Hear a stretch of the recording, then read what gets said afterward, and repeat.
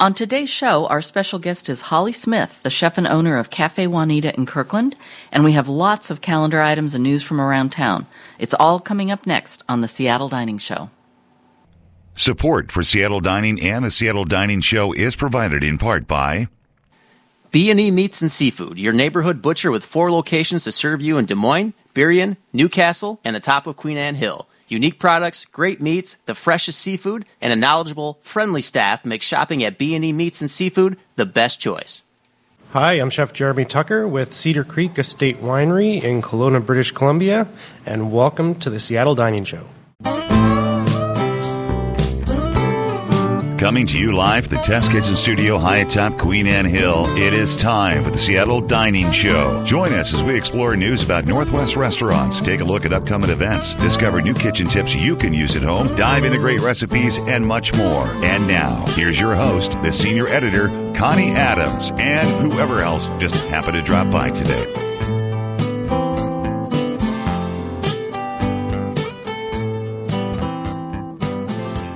Welcome to the October Seattle Dining Show, number 1710. I'm Connie Adams, senior editor, and I'm here with Tom Marin, publisher of Seattle Dining. I'm here.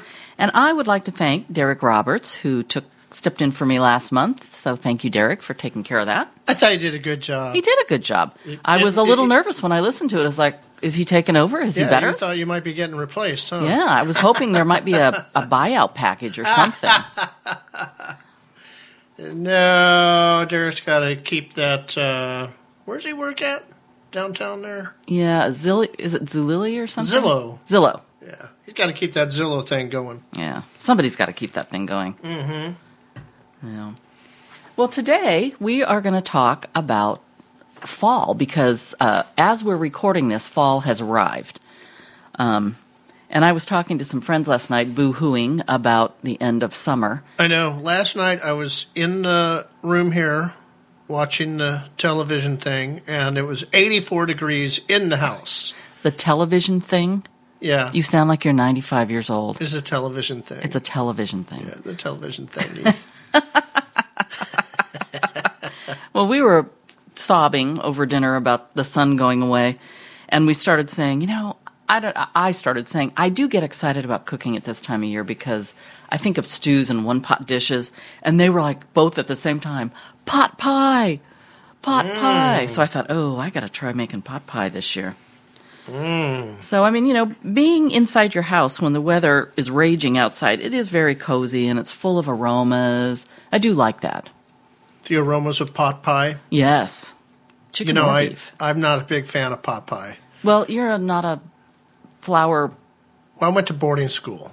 Oh. And there was that one night that 120 of us all had the pot pies. Oh, that was that story. And the pot pies had been defrosted and refrozen. And so 3 or 4 hours later, you had 120 sick kids at boarding school. That is ugly, ugly, ugly. So it's been tough for me with pot pies over the years. Yeah, you and Marie Callender are not best friends.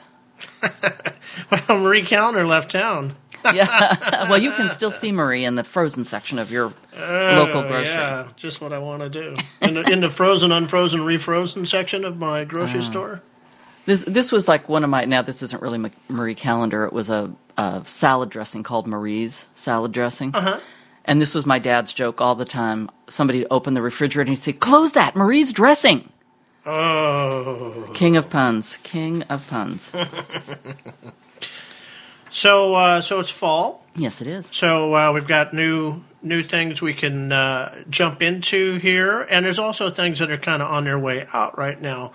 For those who can't see me, which is everybody listening right now, I can see him. I've got my grid in my hand that I made myself of when things are in season here in Washington State. And it's on a 8.5 by 14 sheet of paper, and it's full, and I'm noticing that there's some things I need to add to it. So I'm going to have to go to the bigger format even. Oh, yeah. But apples are in. I just bought, well, we had it the other day. I bought one organic Honeycrisp, and it was quite good. It was crisp. Yeah. Sometimes the organic apples aren't really crisp. It's sad, but this was really good. So apples are really good right now. Yeah, and, The only apples I'll buy are organic because I don't want all the pesticides. And so the Honeycrisp, it just kills me because they're $4 or more. Like I paid $3.99 a pound, I think. $3.99? $3.49 or $3.99. And you can find them like at Trader Joe's for less, but so the quality is not there either. Yeah. And also, they do have them in bags, and you can't see them all. No, it was somebody else who told me this. They bought it. They were so excited, and they got home, and about half of them were mush. Yeah, that happened to us last year. I think we bought a bag of them at Trader Joe's. So yeah. I always loved my Honeycrisp. We used to make those smoothies with the Honeycrisp juice. Yeah. With the juicer. That was always good. I saw at QFC yesterday, it was like, it could be one of those manipulative things. I didn't check it out, but it was like Bob's Honeycrisp apple juice. It looked delicious, but it was not organic. Mm-hmm. And then I thought, Bob's is probably a cover name for Monsanto or something. You don't think it was Bob's Big Boy? No. Let's see. On their way out, artichokes are on their way out. Oh, I love artichokes. But arugula, we get arugula here all year, really. We do. I mean, they got enough greenhouses and stuff. It's kind of over for beets now. Interesting. Oh, wow. Blueberries, we know they're out. I did my thing this summer where I went and scooped up a ton of organic blueberries and froze them all. And I'm thinking, I'm probably spending a ton on running the little refrigerator that I store them in. Yeah. So I'm not like saving money, but... But you're getting what you want. You're getting the organic blueberries that you can use in the protein shakes. Yep. So, and I will sometimes, I did that too, but not nearly as many as you. But sometimes I'll just take some out before I go to bed, and then I'll put them in yogurt, organic yogurt the next morning, and just have a little yogurt and blueberry. A little parfait. Put some oatmeal in Yeah, I don't always put the oatmeal in. Sometimes I just want that fruit and yogurt. Brussels sprouts are back. And I know when I go to like Central Market, I'll see the whole stick with all the Brussels sprouts on them. That would be stock. You can look, the stock. Let's see. We're kind of high season for carrots right now, so there's lots of different kinds of carrots out there. I always like the tri-colored ones. I do too. Just they're kind of fun. Mm-hmm. Well, they taste good, and you don't feel like you're eating your mom's carrots that she put down in front of you that she probably boiled or whatever. Your yellow or your orange carrots. We may have told this story before, but we were in Napa one time and went to a restaurant, and their starch, their vegetable on the plate was just really simply tricolor carrots, and we went nuts. I don't think we even knew, we'd not seen them before. We hadn't been aware of them. Yeah. So since that time, we've been trying to recreate the most simple carrot dish that we, put in the pan and just get caramelized and little olive oil and salt and pepper. And I know we had good success putting them in a convection oven the next night. Yeah. We bought a package of tricolor carrots. We put it in a convection oven, and that causes all the sugars to come out and caramelize the carrot itself without adding any sugar or anything. Yeah. On a recent trip that I was on, I was down in Los Angeles, and we just took a bag of organic carrots and threw them in a pan full of ghee. Oh. And then we sprinkled them with cinnamon. Oh. And that was our starch. It was really good. I bet that was really good. Hey, I want to go back to beets for a minute. Uh-huh. This is just a question. I would say between 2 and 5 years ago, beets went wild. It's like nobody ate beets. Only people who were seriously chefs into food thought beets were great, Mm-hmm. And it's always been a family joke. One of my brothers says, they taste like dirt. Why would you eat them? But all of a sudden, restaurants started doing wonderful beet dishes. Fabulous. Yeah. And this past year when you said beets, I was thinking, I haven't seen that many beet dishes around. I had some somewhere. I don't know where I was. I've seen them in salads, but...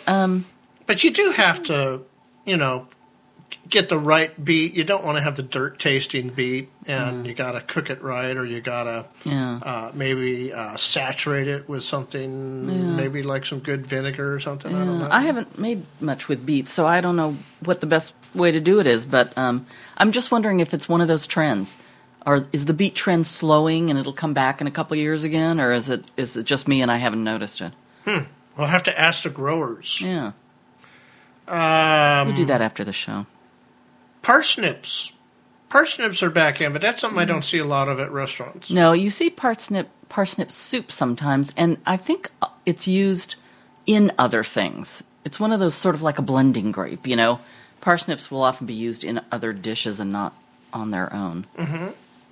Pears. We're starting to see the pears coming in from Oregon, Washington. That would be good. You know, almost all the pears I looked at this summer were hard as rocks. Yeah, I think they plucked them a little early, maybe because of the heat.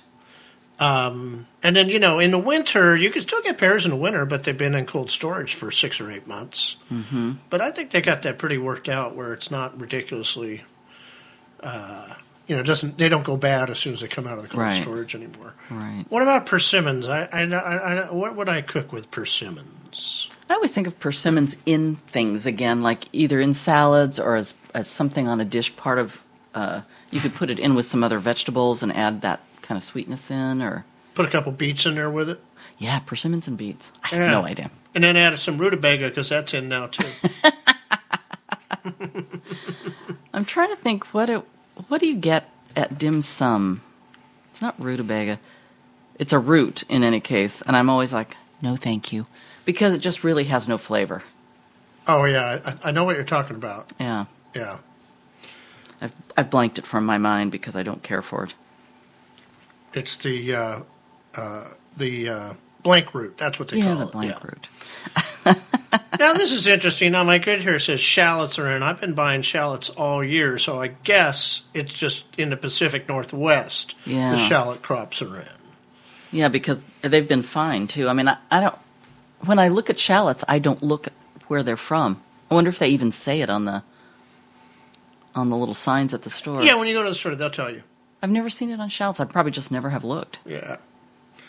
Okay, on the way out, get them while they last. Get them while you can. Chilies and sweet peppers. But we'll be getting stuff up from Mexico and stuff like that, too, so it's not like they're really going away. Yeah. But I know if you want to buy local, you got to do it now, and then don't enjoy any sweet peppers or chilies for another 9 months. Heartbreaking. Have to go to Mama Will's. Winter squash. Lots of things you can do with that. I do like squash season. You know, our friend Corey Cameron. Yeah.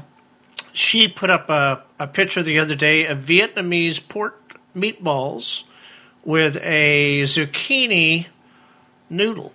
Ooh. And she just, ran the zucchini through the spinning thing. Oh, yeah. And then she put up the recipe, so I'm gonna try these out. They look really good. Yeah, like scallions and stuff in them.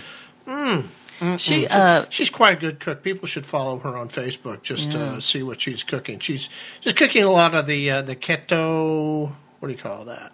It's a type of eating. It's really clean eating. Oh, okay. Not ringing a bell with me. Not vegan, but it's...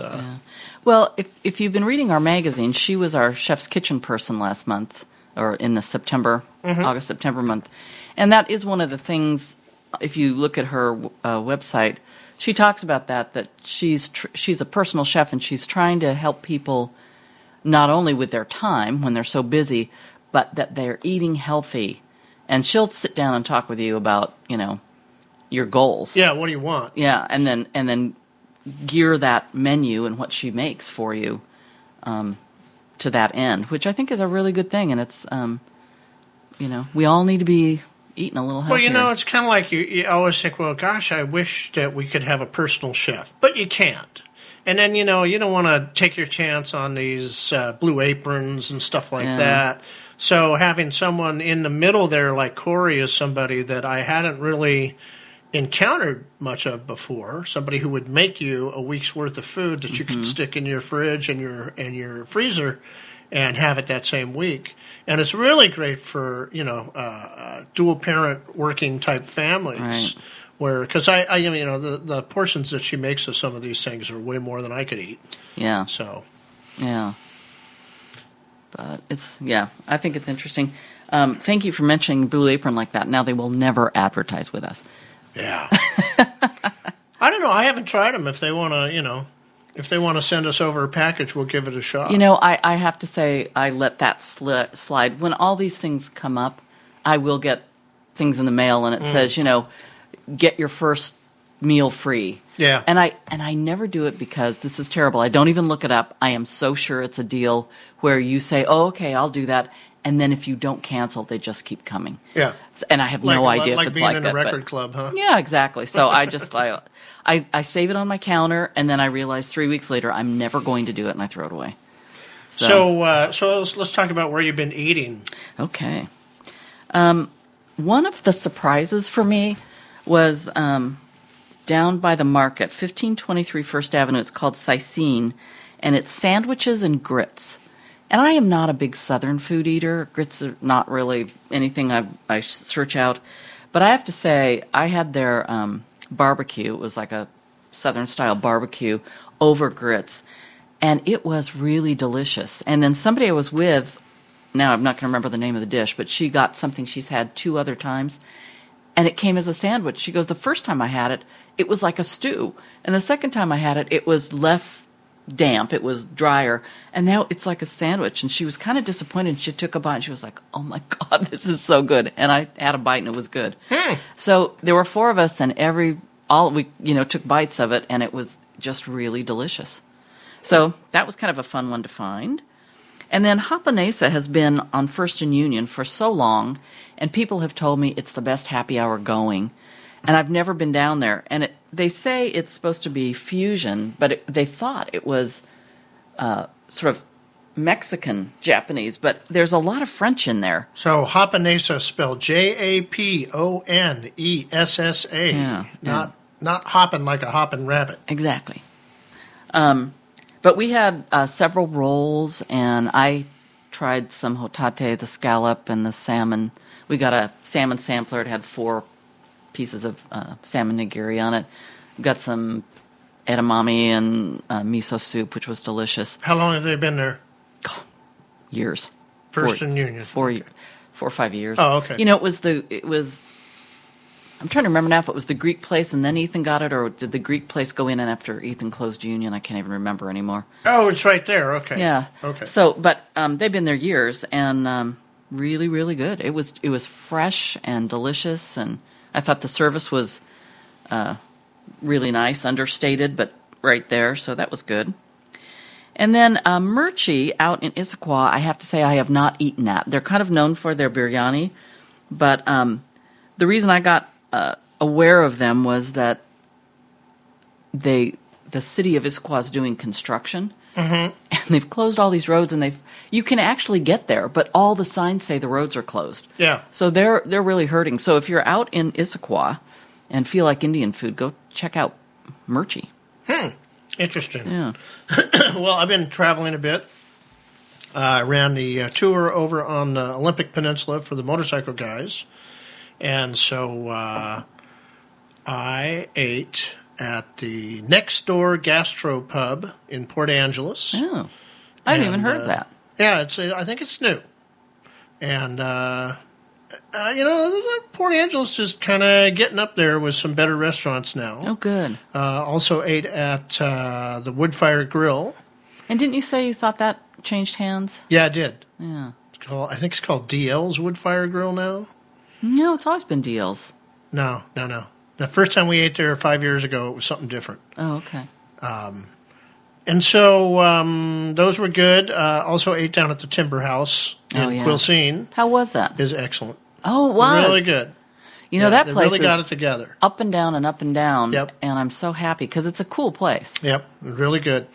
Now, I have a couple of travel tips for people. Because, we're coming into fall and people will be traveling for Thanksgiving.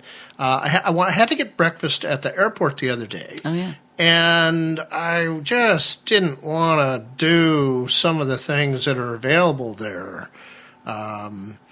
So I ended up going over to Dish Delish. Oh, yeah. Kathy Casey. Mm-hmm. And I ordered the breakfast sandwich, which is done in a panini maker. Oh, okay. And I could only eat half of it. It was that big? It was huge. It had 2 sausage patties in it. Wow. It had 2 servings of eggs in it.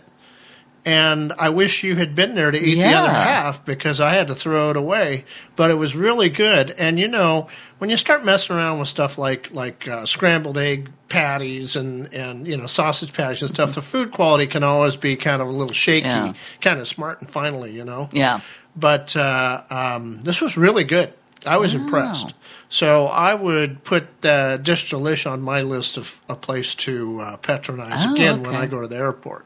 It's interesting. I was talking to somebody recently about airport restaurants, and a lot of them are staffed by the overall group who manages the restaurants. So I'm not sure. I can't remember what Seattle was. I think they are managed by somebody else. So you can say it's Kathy Casey Dish Delish, but she doesn't have as much control. Well, she definitely got the control on the food that's going in and out. Well, that's what they were saying, though, is that sometimes and maybe it's that Seattle isn't one of those. I don't think she'd put her name on it if they were using patties from Cash and Carry. Yeah.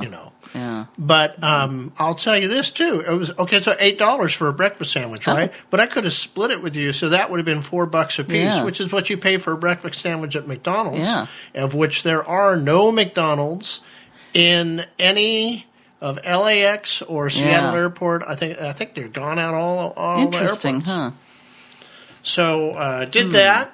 Another travel tip, if you're traveling around, get on the web and look up True Food Kitchen and find a True Food if you're going to like the San Francisco area, the Los Angeles area. Florida. They have them in Arizona. They have them all across the southern United States.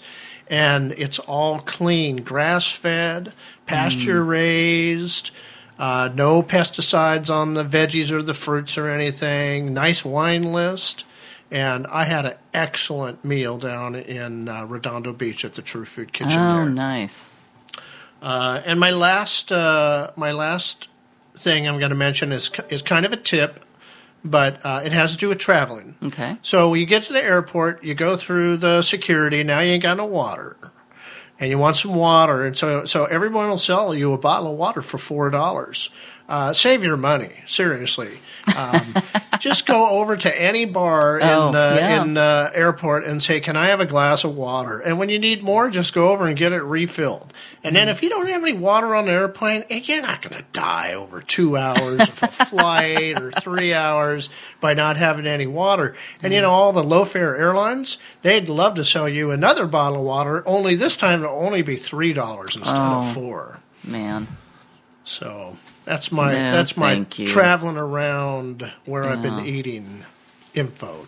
I think that's all good tips. All good tips. And people, like you say, are going to be traveling. We're coming up at a holiday season. People are heading to their families' places. And good to know. Or, on the reverse side, maybe you should be stocking water at home and charging your guests when they come $3 or $4 for that bottle of water. That's a good idea. And then you kind of ease out on how much you spent on the food to have everybody there, Yeah, and it would kind of cut down your expenses on food for guests later because nobody would come back to your house. Oh, that's true. That's true.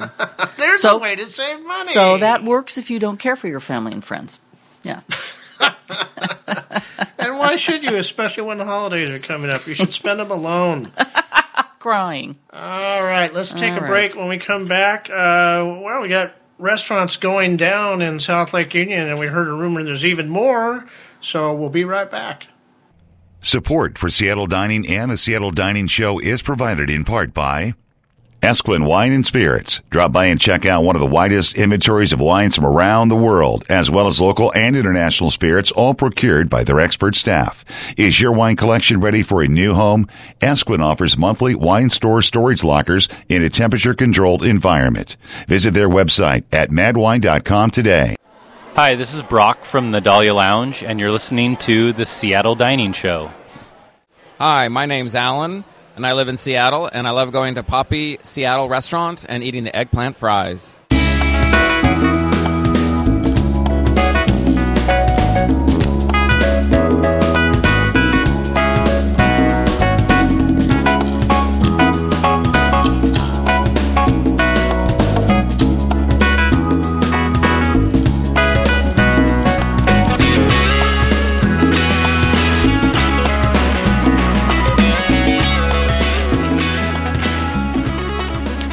Welcome back. You're here with Connie and Tom on the Seattle Dining Show, and we are heading into our News Bites discussions.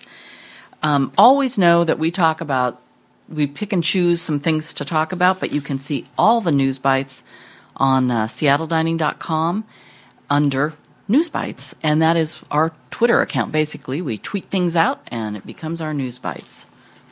So the first one I want to talk about is... We're so good at killing two birds with one stone. Exactly. We're trying to be efficient here. Efficient and effective. So the first one I want to talk about is kind of interesting because Daniel's Broiler at South Lake Union is coming back in November doing lunch.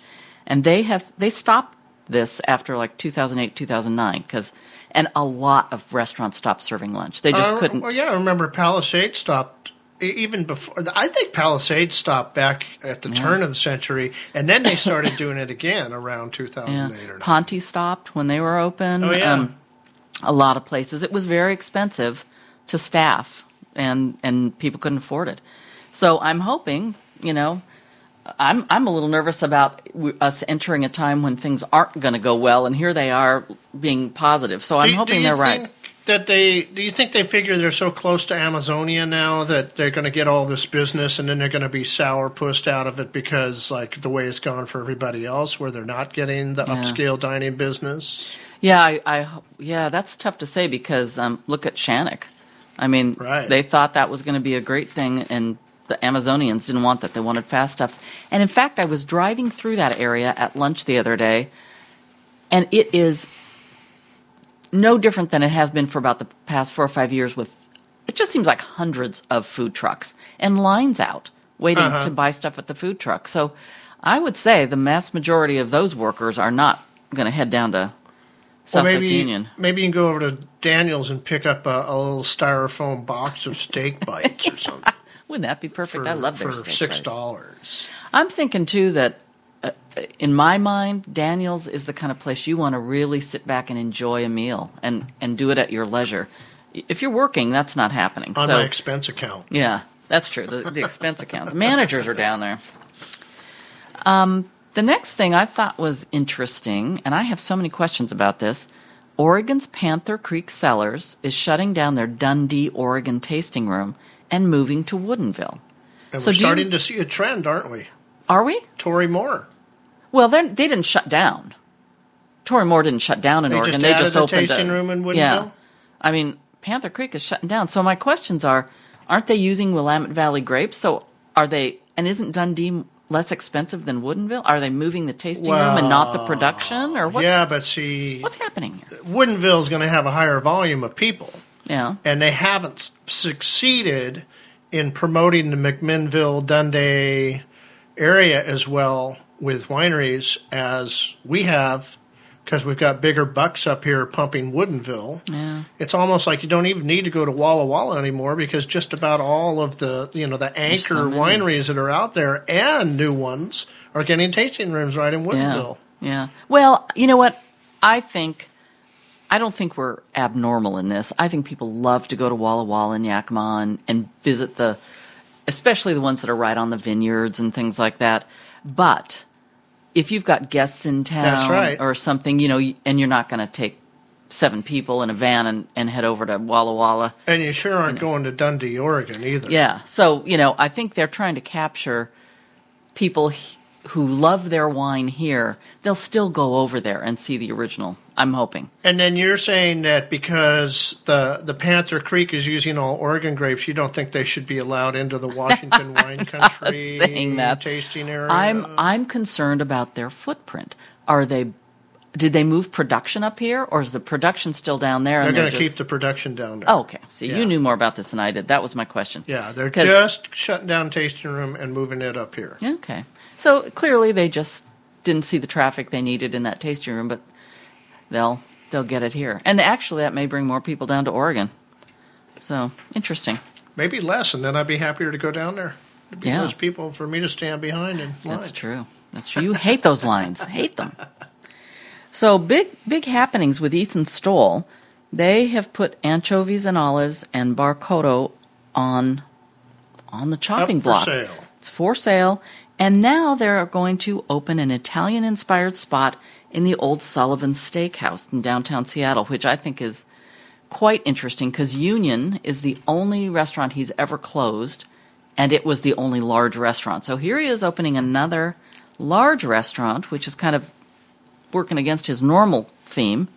So it's what this is going to be. It's called Cortina, 80 seats in the bar, 40 to 50 in the dining room, private event space, and they're looking at opening January, February, which is not far away. No. I'm assuming they're not going to change a lot inside. So one of our sources told us he got a super deal on renting the space. Yeah, it's been empty for a while. Yeah. Which is... And I think, he's done so many little neighborhood things, and I'm sure the accounting looks at that and says, you can only make so much money out of How to Cook a Wolf. Yeah.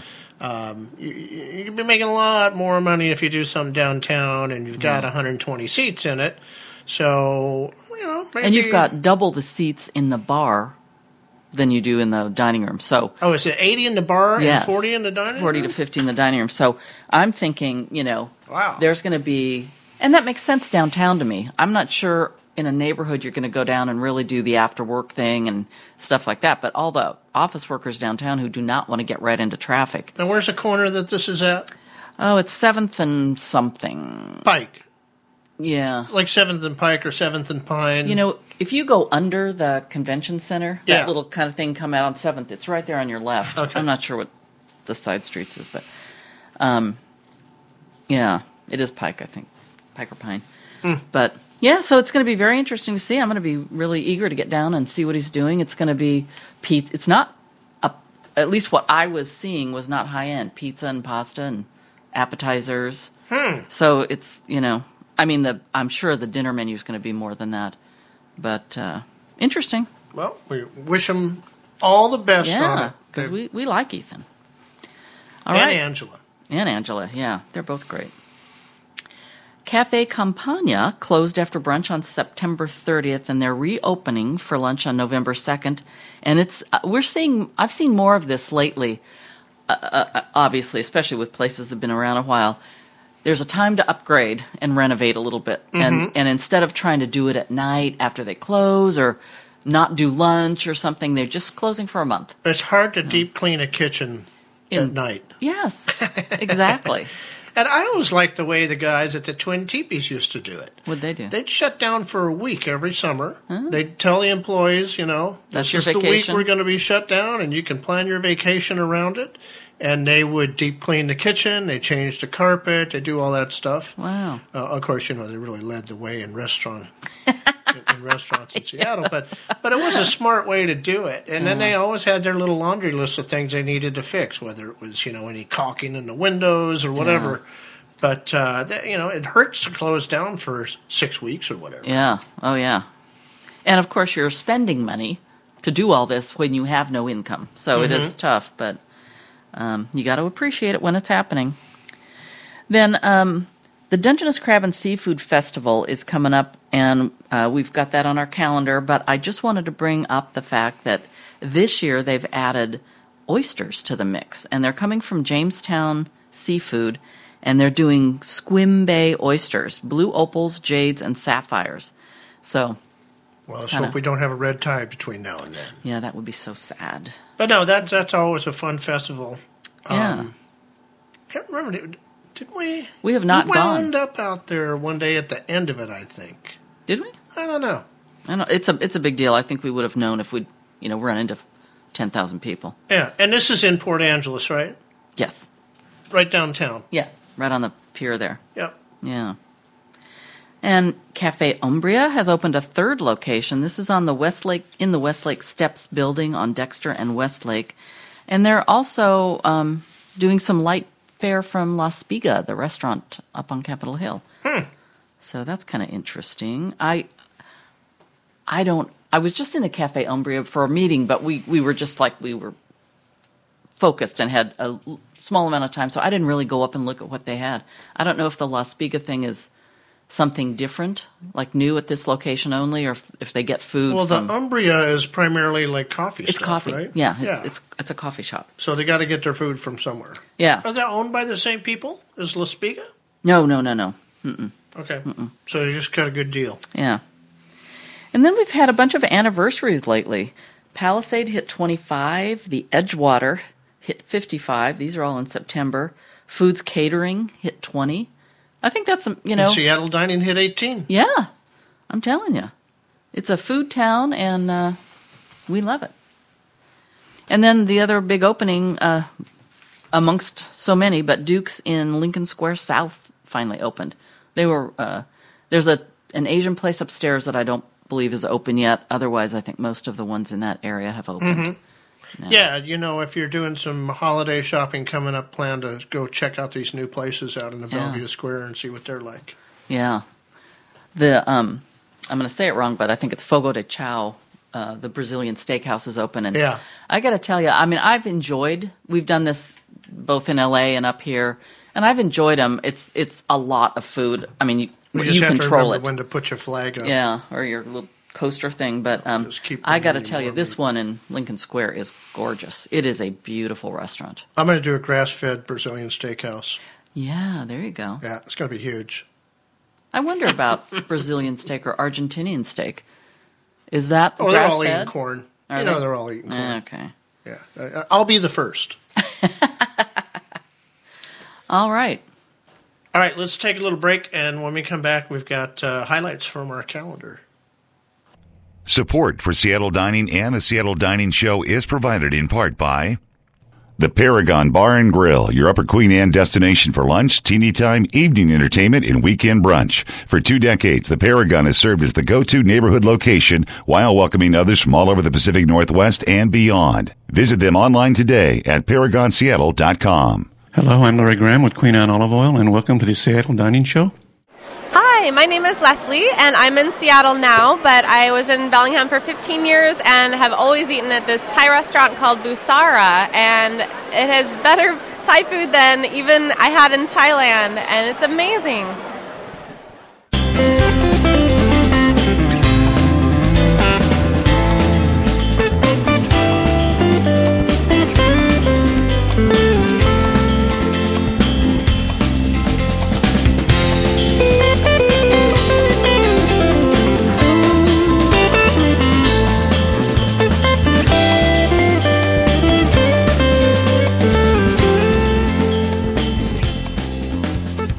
Tom and Connie are back with the Seattle Dining Show, and we're heading into the calendar section. Hey, you know what? When we're recording the show, this is all getting saved to some giant drive in the cloud. Mm-hmm. And it says we have 37 hours of space left on the drive that we're recording the show to. Mm-hmm. So how about rather than going like an hour today, we just go 37 hours. And just get done. It's sort of like the KNKX. We need a $600,000, and the minute we get that, we won't ask you for more money. This is like, once we hit 37 hours, we won't bother you anymore. Oh, we never asked anybody for money before, though. No, let's do that. Let's do that. Let's start doing that. We'll spend 37 hours asking you for money. No one is listening anymore. I can hear the radios and laptops clicking off. So there's lots of good stuff going on the calendar around Seattle, around the area. What do we got going on? There's a lot going on. And also, again, you can go to seattledining.com/calendar and see all of this. And we'll give you some general information, but there's more information on the calendar for where to buy tickets and all that sort of thing. Mm-hmm. And there's actually more events than what we highlight here. Exactly. On the 3rd of October, there's the Feast in the Market. That's from 5:30 to 10 p.m., and it's $90, which includes both gratuity and parking. Hey, you gotta love that. There you go. And the parking is usually $90 alone, isn't it? Yeah, at least. You have to be 21. It includes a wine and appetizer reception, and then you get entry to more than 20 Feast restaurants to get a bite of something. It benefits the Neighbor Care Health at Pike Place Market, which is comprehensive primary health care for low-income and uninsured people in downtown Seattle. They've done a lot of good work. Are the 20 Feast restaurants, are they all Market? Yeah, they're all right in that area. Yeah. And that's on a Tuesday night. Okay. On that same Tuesday, you're going to have to make a choice here. There's the Hop to Brew at the Zoo from 6 to 9, right in that same time period. So you're going to have to make a decision. Well, you could probably hit them both. You hit the Feast in the Market at 5:30 and leave there at 6:30. You can get to the Hop to Brew by 7, and that's open until 9. So, and then right. But then that's $32. Mm-hmm. So now you spend $120. Yeah, or you can spend more than that to do the VIP admission. This is also a over 21 thing, all kinds of beer, imports, domestic, microbrews, ciders, a lot of Northwest favorites. You can buy additional tastings beyond what you get with your ticket price and concessions from Lance Catering.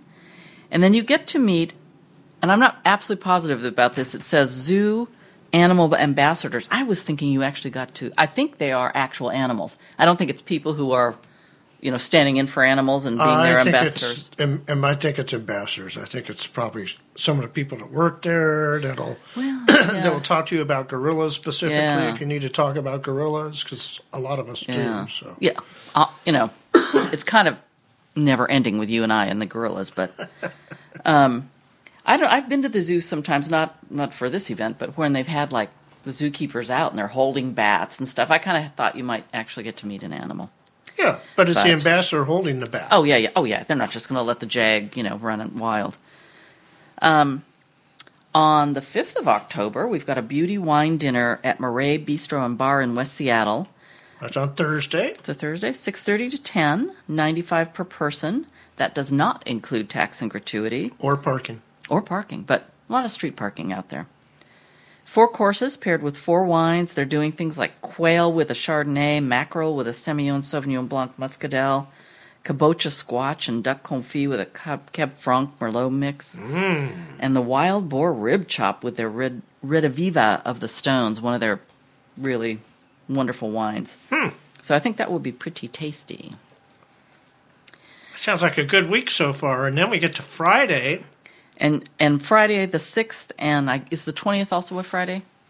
Yes, it would be. Okay.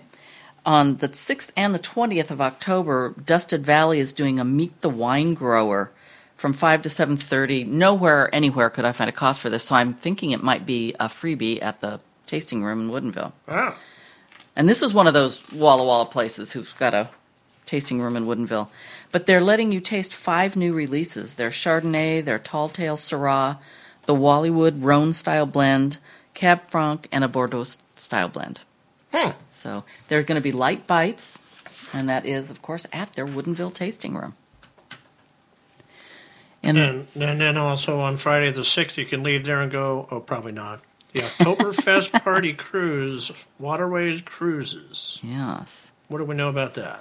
I don't see that there's a time. I'm not sure when that time is on that one, but it's a 3-hour cruise on Lake Washington and Lake Union. You get there are 3 beer tasting stations, and you get tickets for those.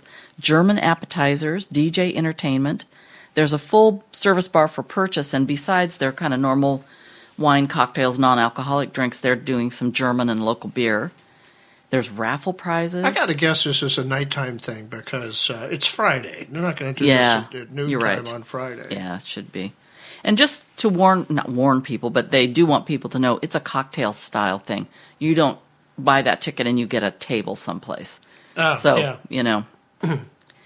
on those before. Yeah, they're fun. Actually, until somebody gets seasick, otherwise, Yeah. Or it seems to me, somebody was telling me the story about how they used to serve on those, and it was really rough one day, and they went flying with a tray. Whoa! Bad. But it's a great story for everyone involved, I'm sure. Then on Saturday, it's the Seattle Fresh Hops Festival from 1 to 4 and also 6 to 9. You get to choose when you go. You can go sober up and go back again. And come back, yeah. Didn't hit everything I wanted to. $25 in advance, $30 at the door. It's at Hales Palladium, and that's down in Fremont. And it's 20-plus breweries sampling just released fresh hops brews. And you and I know from going over to the Yakima area on that tour how many hops are grown in Yakima. I mean, they're used worldwide. It's just insane. A lot. So this is kind of a celebration of what we've got going. So I'm seeing all these little beer festivals. Remember when we used to have the Northwest Brew Fest? Yeah, it's still around, isn't it? I don't know. I haven't seen it pop up on our calendar for a while. I have to say, it was always Penny who brought that to my attention. Yeah, it was down at the 5th Avenue at the theater. I thought it was out at Marymore. And maybe they moved it there, but I remember going to it in the late 90s, and they would put that floor out across the whole area. And I met Bert Grant there one time. The guy from Grant's Yakima Brewing Company. Yeah. So wow. That's cool. Let's see. I also met the guy who did the fishtail ale, and he told me there's a little bit of fish in every bottle. That actually scares me. Well, on the 13th, what day of the week is that? That is on a Friday. Okay, that's a Friday. The James Beard Foundation Taste America. We're going to talk a little bit about this with Holly Smith, our guest today, because she is one of the chefs who's doing part of the reception portion of the evening. It starts at 6:30. The only tickets available right now are $375, and that's the middle ground. The inexpensive $275 per person tickets are gone already. It's taking place at the Fairmont Olympic Hotel. It's a cocktail and tasting reception and then dinner with the James Beard chefs. So there's a lot of local chefs here that were nominated or are James Beard chefs, and then there's a James Beard chef from North Carolina who's doing one of the courses of the dinner. So it's a different chef doing each course, right, is that right? Right. And, of course, fabulous wine pairings. It's going to be... How many courses would we expect at $375? I think it's like 5 chefs. Okay. So it's got to be 5 courses, and there's a dessert course of naturally and. But obviously, this is a fundraiser for the foundation. Yes, for the James Beard program. So yeah, and then also on that 13th Saturday, you're going to have to make a decision because this one's in Prosser. So good luck trying to do both. This is at Airfield Estates. And one of the things I like about this is that they're doing a major dinner. And you don't always think about the wineries doing that at their winery, but this is at the winery. It's 6 p.m. They've got live music, 7 p.m. dinner starts. Advanced registration is required by October 6th. It's $85 per person. But they're doing things like a pear and candied pecan tartlet, mixed greens with whipped goat cheese and pistachio crumbles, a croquette with roasted chicken and red pepper coulis, beef bourguignon, and a truffle trio for dessert.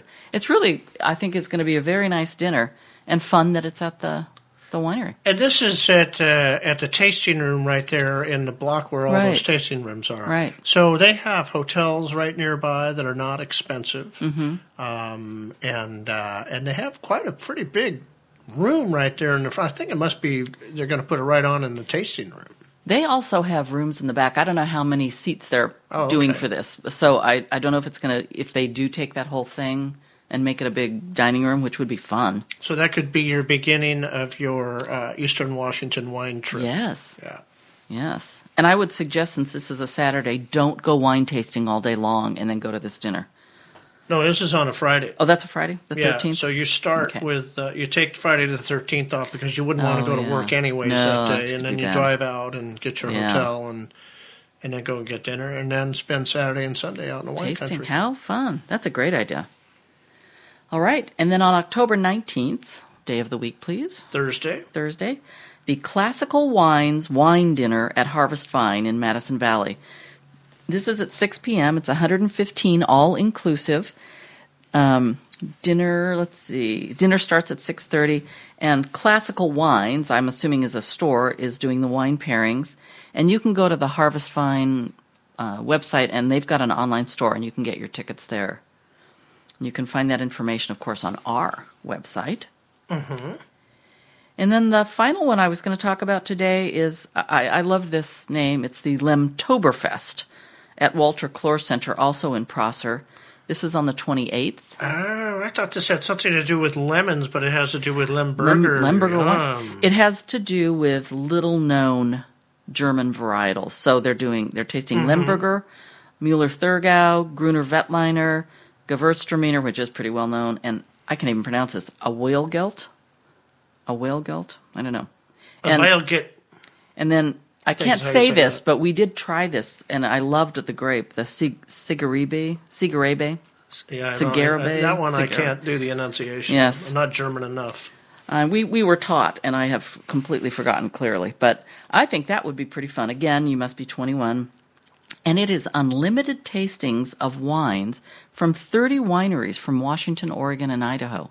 I think that would be very interesting because you could really do some comparison of grapes from different states. Yeah. Then they're doing a German-style Beef in a mini beer garden. Beer in a mini beer garden. And then homemade bratwurst from Castle Event Catering, and there's live music. That sounds like very fun. Yeah. I wonder if they'll be doing a lamb slider, because I always wanted to pair a Lemberger with a Lemberger. Hey, and I just lied to you. That is not my last one. I wanted to bring up the Sunday Seahawk brunches at Capitol Grill in downtown Seattle on 4th Avenue in the historic Cobb Building. They have been doing this before in previous years, but this year they're doing every Seahawk Sunday, October 29th, November 5th, October 17th, and November 5th, December 17th, and December 31st. And it's an a la carte brunch menu, so you just choose what you want. Endless mimosas, and they offer complimentary valet parking for these brunches. Do you have some giant screen in there somewhere? No, I think it's go to this and then go to the game. Oh, okay. Yeah, I think they're just doing a pregame because you could walk after that or Uber or bus down to the stadium. Yeah. So that. Oh yeah, your Uber. Wait till you see your Uber charge. Yeah, this is a high time, so that'll be $46 to get you down to the stadium. So I don't know if you can walk it though after endless mimosas. It might be one of those. Let's skip the game and go home. We'll watch it on TV.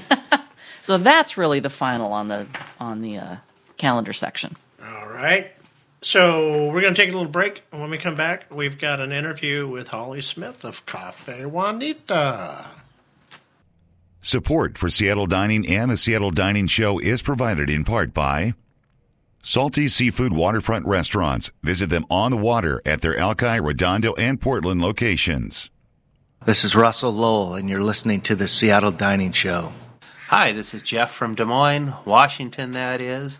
On a weekend, Saturday, Friday afternoon, my wife and I love to go down to Salty's in Redondo, sit out on the deck, listen to some live music, and enjoy their great appetizers.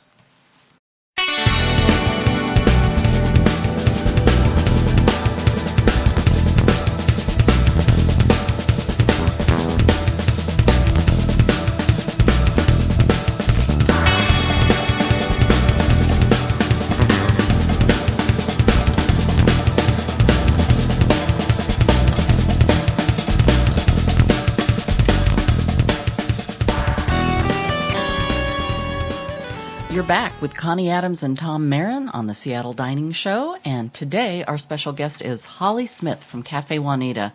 Quite the iconic place.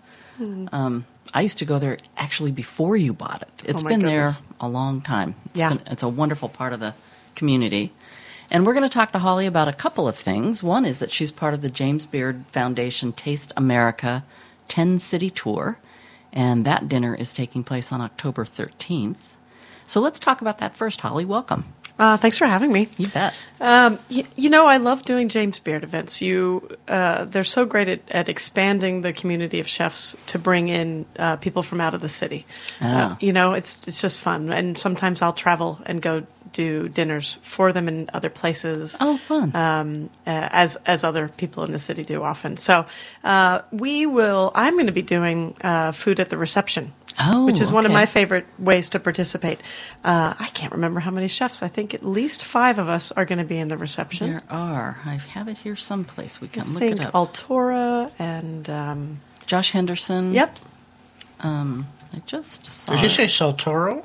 No, Altora. Oh, up on Altura. Capitol Hill. Yeah, Nathan Lockwood. And so I am going to make...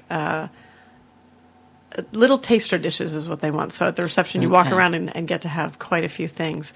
I'm going to do an A5 Miyazaki Wagyu beef. That's incredible. I know. It's so good. And you said that that's the actual meat you serve at Café Juanita. Juanita. It's the only red meat that we serve. And it's special, and you can't get it for yourself. So I think that's something as a chef I'm supposed to go out and find for you. Exactly.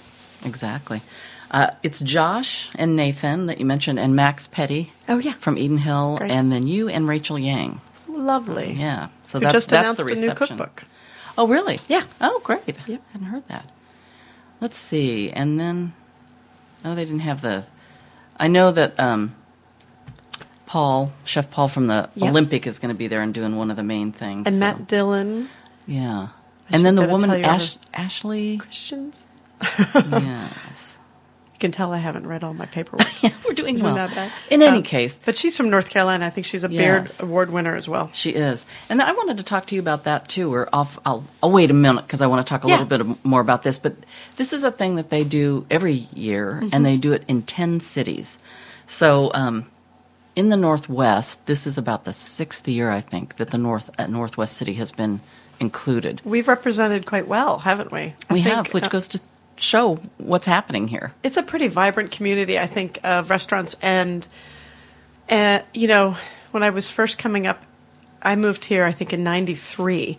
And I ended up working for Tom Douglas for 5 years. But he was, you know, in hoping to align myself to work for people who were playing on a national stage and doing interesting food. Honestly, from an outsider coming in, he was the only one that I heard about when I first came in. Now, things were different once you're in the community, but it's different today. And Tom continues to be a great leader, but there's so many other people, and the Beard recognizes many, you know, yearly. It's fun. Right. And it's not...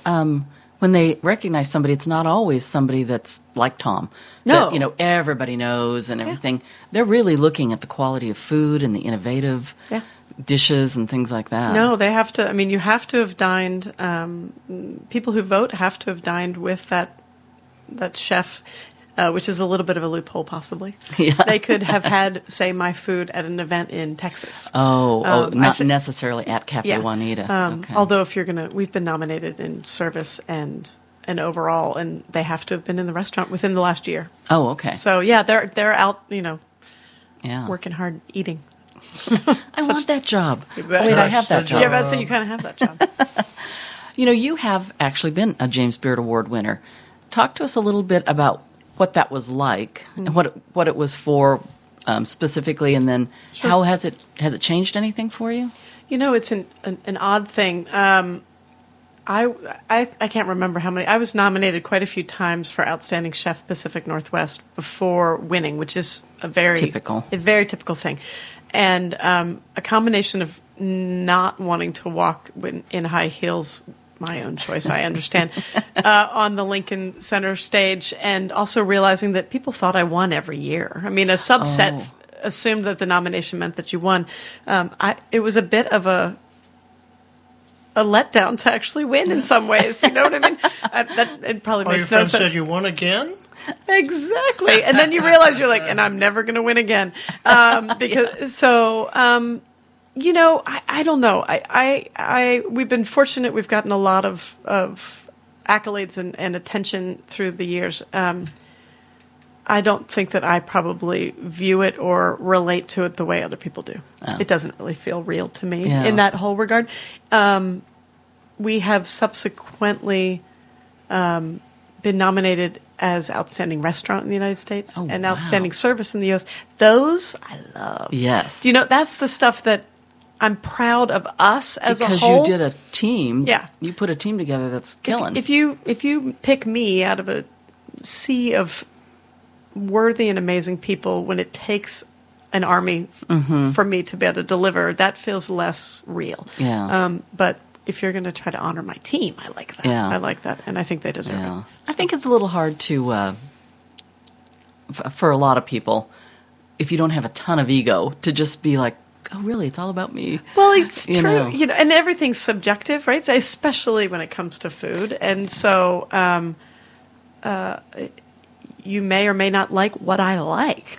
Doesn't mean it's not good. Exactly. Yeah. Exactly. So, but if you're, you know, and for me, it's I love cooking. I love creating food, but I am more moved by creating a space and an experience for you. Mm-hmm. That is the stuff that hospitality is what keeps me coming back to it daily. And the fact that your guests come back. Oh, it's like, oh my gosh. Yeah. It was that good. You're going to keep coming back. Well, and we're there, you know, I mean, I've been open 17 years at Café Juanita. And so we've celebrated with the same guests marriages, deaths, And now graduations. Births. It's a real community that's been built. So it's meaningful to me, far beyond if you like that plate of food. And, What made you want to do that? I mean, you'd been cooking, obviously, in various kitchens, and what made you think, I really want my own? Oh, I always knew I wanted my own. But although I went into cooking, I went to cooking school so that I could learn a component of it in order to open a restaurant. I definitely forgot about that in the early years of, the exhaustion and interest and the big learning curve. But I don't know.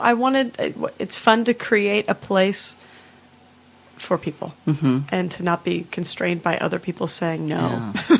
Yeah. In a way, it would have been hard because Café Juanita was well known and loved.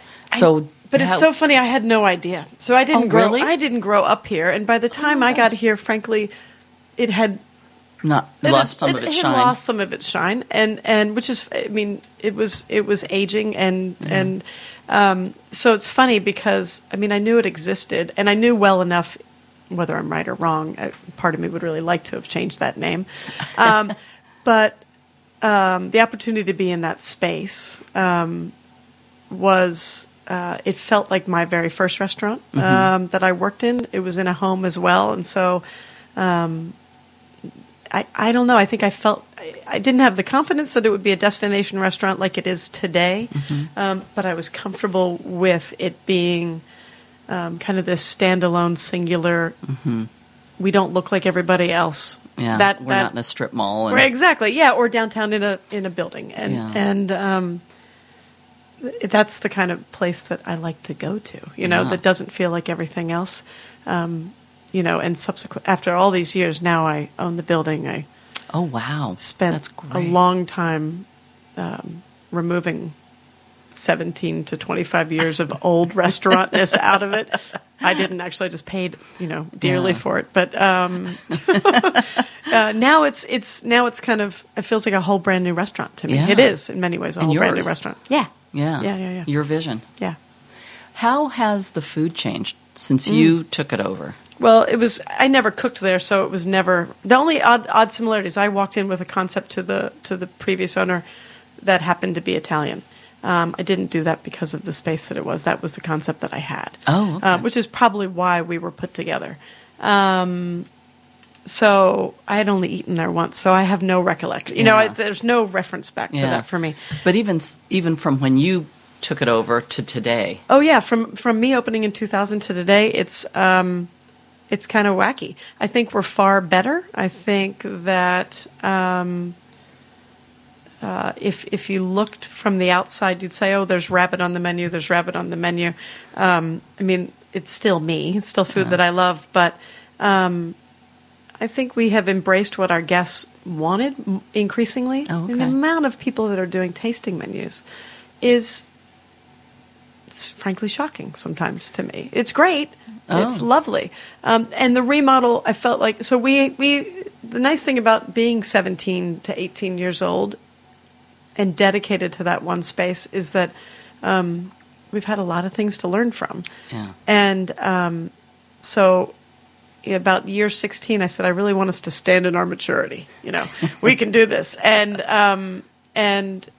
so we worked on we worked further on service details. We worked further on timing and really refining dishes. And then to come back into a space that looks far posher than we had before. And I'm less now I'm apologetic for the space. I was always a little bit like, really? Try not to go to the bathroom if you can help it. It's go at home. Please go at home and don't look at the ceiling. So I don't feel guilty about the space anymore, which is really, really nice. Yes. So anyway, I think that we are we're more mature. We're trying really hard with a lot of good heart and good technique. The technique's better. We're more refined. We're pushing for more. I'm pushing for more refinement. My kitchen's pushing for more refinement. And the same thing with the service. Okay. And we probably have twice the amount of people in the space working daily than we did in the beginning. Wow. So that's amazing. Now there's 2 bussers and a food runner and a wine director. And, it's So now, why are you shocked at the amount of people doing tasting menus? Shocked in a good way or a bad way? Oh, and why? I'm ecstatic about it. Oh, okay. Well, it's a different type of commitment, and I think that I've been around here long enough to remember Seattle embracing the casual kind of with white knuckles, like holding on to it, and I don't want to give it up. Yeah. And now that said, we've always been oddly. I was surprised that Café Juanita was a special occasion restaurant from day one for me. Yeah. We see birthday, anniversary, and everything. But, it's Tuesday night, and 35% of the people are having 9-course tasting menus. Wow. Yeah. That's amazing. So that's... I like to do that, because I want to know what the restaurant's all about, and that's a great way for me to do it. And I can't go to them all over and over again, so... It's true. It's true. And we do. We try to, take you on a journey that of things that we love in that moment, in that season. It's exciting. So trusting that and kind of continuing to push, continue to offer those types of things. Do you think that the people in this area are just that into food, or is it because there's so much money with Google and Amazon and things like that people can afford it? So it's opening their eyes. It's a good thing either way. But, is it food first, or is it we can do it, so let's do it? I don't know. That's a great question. I think that they are intertwined because we are incredibly fortunate. I'm lucky as a business owner to be in a really stable market. It really is. Oh, yeah. Much more so than many places across the country right now in the last few years. And so does that disposable income that we see used here also mean that you've probably been traveling more? Mm-hmm. I've felt from the beginning, I cooked in downtown Seattle forever, and it was, especially when I first moved here back in the 90s, there was a Seattle versus the Eastside. Oh, yeah. Yes, there was. You went to the Eastside, and I got over there as an outsider moving here also, but I got over here and realized, well, I'm feeding a ton of Europeans. I'm feeding a lot of, people who are probably here working for Microsoft, et cetera, who are super savvy. Yeah. Lots of people with H-1B visas. H1. H-1B visas. Yeah. The visa that allows them to come in and work here. And okay. Yeah. And so I felt like I feel like often, not to disparage Seattle, we love you too, but we have very savvy guests. So, but the foodie thing is not, when you see the 20-somethings come in and drop a ton of cash, it's great. But the millennials are, what was millennials technically, like late 20s, early 30s? Yeah. I think that they're doing well here, first of all. And by nature, this is what they're spending their cash on, across the country. Yeah. It's great. It's so fun. It's fun.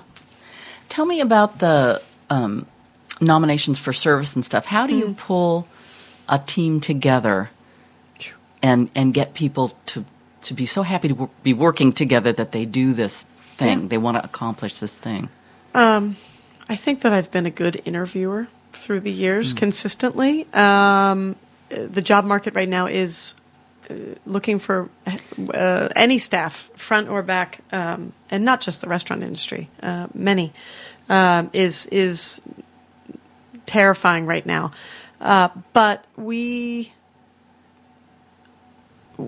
hire the person, not their resume. We always have. And we train slowly. So I just hired a new person for the floor and said, in the middle of her interview, said, no surprise, you've been a manager just about everywhere. Most of my floor staff has been pulled into management constantly because they see things. It's the person that, please, can I make you a manager? But what they really want to do is take care of guests. And so I tend to look for people who also have hospitality as their why. That whole idea of leading from your why instead of your, your what you're selling. It's like, no, I'm trying to take care of you. But I don't care if you've been in the industry for 20 years, the servers won't have a table at Café Juanita usually for 2 to 3 weeks. Oh, wow. That they begin working with us. So they're, the people who stay, who are the right ones, don't want one because they have a lot to assimilate and learn so that they can get to the table and be helpful. Yep, and take you where they need to take you. So we try not to rush past the foundation with anybody. That's great. Yeah, I can think in any jobs I've had, that's the worst time. Being the new person is the worst time. Exactly. You can't answer any questions. Every single question is, you don't know I'll where find anything that out is. for you. Exactly. So we everyone says this probably in this industry, but we don't practice on the guests. So I find if you're willing to do that, if you're a server or, a kitchen staff, a chef who's willing to, be a prepper for 2.5, 3 weeks before you get to make one salad and, and understands why we're doing that. We're doing that for the guest and we're doing that for you. So we don't get any of those people in a position that they can't perform to their best ability. It doesn't mean we're not going to make mistakes, but you don't. I don't want you to not know that you've made one. Yes. So, well, I would think people would that probably would bond the team. They've all gone through those steps. It's not like somebody comes in and they're at the height and they don't have to deal with any of that. It's everybody. And they've been trained by you and you know what I mean? Yeah. They've gone around the table and every single person's put their kind of this works for me into their tool bag. Yeah. And so they do have I think a respect and an intimate understanding of how the team they're working with, how those individuals think and work, because we're, everyone has their quirks. Oh, yeah. But it's and it's family too. We spend a lot of time with each other. So I love when it's a varied group of human beings. And we have an especially great group of people right now. I must say. So yeah. I think it's interesting. It may be outside the restaurant industry too, but it just seems that, and I think it's the hours and things, but it does bond people. And I remember talking to someone at a restaurant about another restaurant, and I was saying, the owner's kind of dysfunctional. I mean, but yet people have stayed and stayed and stayed at that restaurant. What's the deal? And they said, we stay for each other. Well, yes, I try not to be the dysfunctional one, but I'm sure I am. It wasn't at times. about you. No, but sometimes you'll see that family dynamic in the best and most. Sometimes those families look really great, but everyone's kind of agreeing to the dysfunction. And it's it can kind of be like, you're doing a great job, but you might need help. Get your oxygen mask on first. It's counseling. No, it's and I think that's the other thing is trying to, for me, create a space that is very professional, and it's also very personal. It's not that it's not personal, but it's. I kind of reel against the stereotypes of, especially chef, probably for me, that you have to be up until 3 a.m. drinking. Yes. It doesn't do anybody well, and it has no longevity. And so we're talking about all that kind of stuff and really healthy habits and how do you physically take care of yourself with young 20-something chefs. That's so great. Because, my knees are messed up because I didn't think about how I was standing until I got into my 40s. Yeah, exactly. So we try to have those conversations too. Yeah. Is there anything else you'd want people to know about your restaurant that we haven't talked about? I don't know. Come and see us. We opened our patio for the first time this summer. That was, second time, but first real time. Just built a wood-fired oven out there. Oh, fun. So, come by. You don't have to come for a tasting menu. I think people do think sometimes that we're fancier than we think that we are. We're perfectly content if you stop by for pasta. Yeah. So do you have like a special room on site in case Satya wants to come over or Bill Gates wants to come over? Do you have a place you can lock them up at? We do. We have a really nice private dining room. Oh, great. That was facilitated in the remodel. It used to be downstairs in basically the Brady Bunch rec room, I think is what Nancy Lacey called it. And that is now a lounge. So if you come a little early, you can have a drink. Oh, nice. Nice. But yeah, there's a private dining room, so we can lock up the fancy people. The fancy people. So besides visiting Holly at Café Juanita, there are some tickets left in that middle band for Taste America. Good. The $275 tickets are sold out, and the $2,500 premier tables are sold out. Oh, that's wonderful. So the 375 tickets, there are some available. So it'll cocktail attire. Great fun, and I think some pretty amazing auction packages too, if I'm not mistaken. So. Okay. And our local B&E Meats butchers are doing the meat for one of the main dishes. So they're all involved this year, which is fun. Yeah. So that's great. Head on out to your laptop and get those tickets. Thanks for having me. Yeah, thank you for being here. My pleasure. All right, we're going to take a break, and when we come back, we've got some tips and tricks, and we're going to tell you how to repurpose a wine bottle in a way you thought you never would.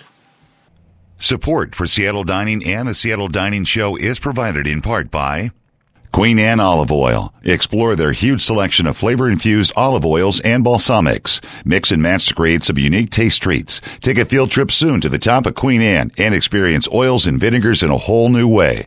Find more information at queenanneoliveoil.com. This is Christian from Treveri Cellars in Yakima, and you're listening to the Seattle Dining Show. Hi, my name is Miles, and I live in Kelowna, British Columbia. When I visit Seattle, my favorite restaurants are any of the Ethan Stowe or Tom Douglas restaurants.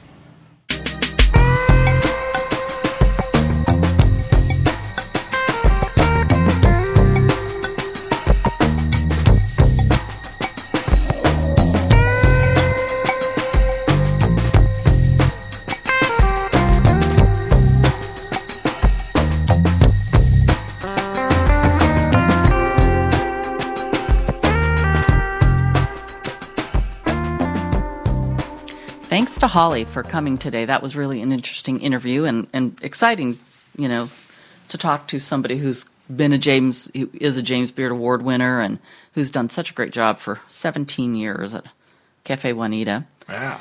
So we always like to end the show with some tips, and that's the part of the show we're at this moment. So, Tom, why don't you start with a in-home tip? Okay. I've been having fun making French toast different ways. And one of my favorite ways to do it is to add in a tablespoon of blood orange infused olive oil. And then I usually do it with almond milk and a couple eggs, and it's really good. But I went looking for the eggs the other day and didn't have any. So I sort of tore a page out of my old Time Life cookbooks, and instead of adding orange juice, I added cranberry juice. Well, you had eggs. You didn't have almond milk. Oh, it was almond milk. That's right. Yeah. Cranberry juice is not really a substitute for eggs. I want to make that clear. Well, it's not the greatest substitute for the almond milk, but it worked. It worked. You and just have to cook them a little bit longer to get the moisture out of them. Yeah, and the combination of that cranberry and orange olive oil, orange and cranberry, is a wonderful combination. Mm-hmm. So yeah. Let's see. Let's save the gadget for last because it's such a incredibly good idea. So I'll do the going out tip, and we've talked before about opening your eyes and trying some new things, but we talked earlier about Saisine, and I'm saying explore because I would turn down most times Southern food and grits. And I'm not a fan of like collard greens and stuff. Yeah, and this was just delicious. So, if you're iffy about something, maybe see if they're open for lunch. Maybe you don't want to spend the money for dinner and find out, I really don't like it. But, you can do something fairly quick for lunch. It's not costly. And if you like it, you want to come back and try something more at dinner. So, maybe ask them if they have a tasting menu. Yeah. Yeah, it's a sandwich shop. Can I just have a bite of it's like a taste of wine? Yeah. I also noticed I was doing a lot of running around last week while you were gone, and I saw a lot of places, none of which I can remember now, of course, because I was in my car zipping by them. But there were a lot of places I thought, I haven't been there. I can't keep up with them all. I know. So it's, just 26 new places in the last couple of months or so. Yeah, I don't know. Man, what time it's insane. It's really, and it's probably more than that, And there will be more because there's going to be, we're hearing the rumor from sources that we can't identify that 5 more places will close down in South Lake Union shortly. Was it all South Lake Union? Yeah. Oh, wow. So that means there's going to be 5 new places in South Lake Union on top of the 5 new ones we got just because Fair Start opened up. What, 3 or 4 new ones? 5. 5. Yeah. So it's huge. Yeah. How can we do it all? How can our stomach lining handle it all? I know, and we want to, but our stomach keeps getting bigger. Speak for yourself. I've been holding at a particular point. Oh, I have too. It's just that it's bigger than it needs to be. All right. So the tip is on a gadget. It's the gadget tip. It's fruit fly season, and unless you want to go out, run out and buy a fly strip, and you know how horrible it is when that thing gets stuck to your clothing. Yes. But I ran across this I don't know. I ran across it the other day in a weird way. I went to pour myself a glass of wine on a bottle of wine I had left open on the counter, and out came 6 little swimming fruit flies. So I strained them out, and I drank the wine anyways. I didn't care. That's the kind of guy you are. And then what I did was, instead of finishing the bottle, which is unusual for me, I left about a quarter inch of wine in that bottle, and sure enough, by the next day, I had like 30 drunken, dead fruit flies in the wine bottle. If you got to go, that's not a bad way. Yeah. So I tried this the other night again with a different kind of wine. Now, on the first time, it was Pinot Gris from Dusted Valley. So maybe, I want you to write that down. Those are really well-heeled fruit flies. They're like, we're not going for Lancers. I think they're going for the sweeter wines. Yeah. And so then I did it with Chardonnay from Bear Vineyards. And not to get too much activity on that one. So, just grab yourself a bottle of that Boomtown Pinot Gris and enjoy most of it. And see if it doesn't solve your fruit fly problem like it did for me. Well, you know what? We mentioned this to Holly when she was here. And she said that one of her staff members brought in some carnivorous plants. Oh, yeah. And that was helping. Because fruit flies are everywhere. It's just part of life. Wouldn't that be a liability problem? I mean, like, what if one of your customers got bit? Yeah. That could be a problem. Maybe you'd have to turn Café Juanita into a entertainment, show thing, and then they could do that show, the Broadway show about the plant that ate people. Yeah. That's what, I can't remember the name of that now. So just a suggestion if things start going bad for Holly. At least she's got a secondary thing she can fall back on. All right, it's time to wrap up. Thank you for joining us on the show. If you're not already a subscriber to our online magazine, it is free to do so. Just visit www.seattledining.com and click on Subscribe Free. We want you to dine safe, we want you to dine well, and we want you to dine in and out often. See you next month. Thanks for listening to another edition of the Seattle Dining Show. This program is a copyrighted production of Mixed Media and may not be reproduced in part or in whole without written permission of the legal owner, all right? However, feel free to share the link with all your friends on Facebook. Studio equipment for this broadcast was purchased locally at American Music of Fremont Icon. The views and opinions expressed on this show are exclusive to the host and guests and do not reflect those of former employees of Bill the Butcher, the Surrogate Hostess, the Beeline Diner, Louie's Chinese Cuisine, the Doghouse, the 5 Mile House, Charlie's, the Twin Teepees, Ocean Air, Benjamin's, the Madison Park Cafe, or any other lost Seattle icon. Subscribe free to our monthly magazine online at seattledining.com and join us next time for another edition of the Seattle Dining Show.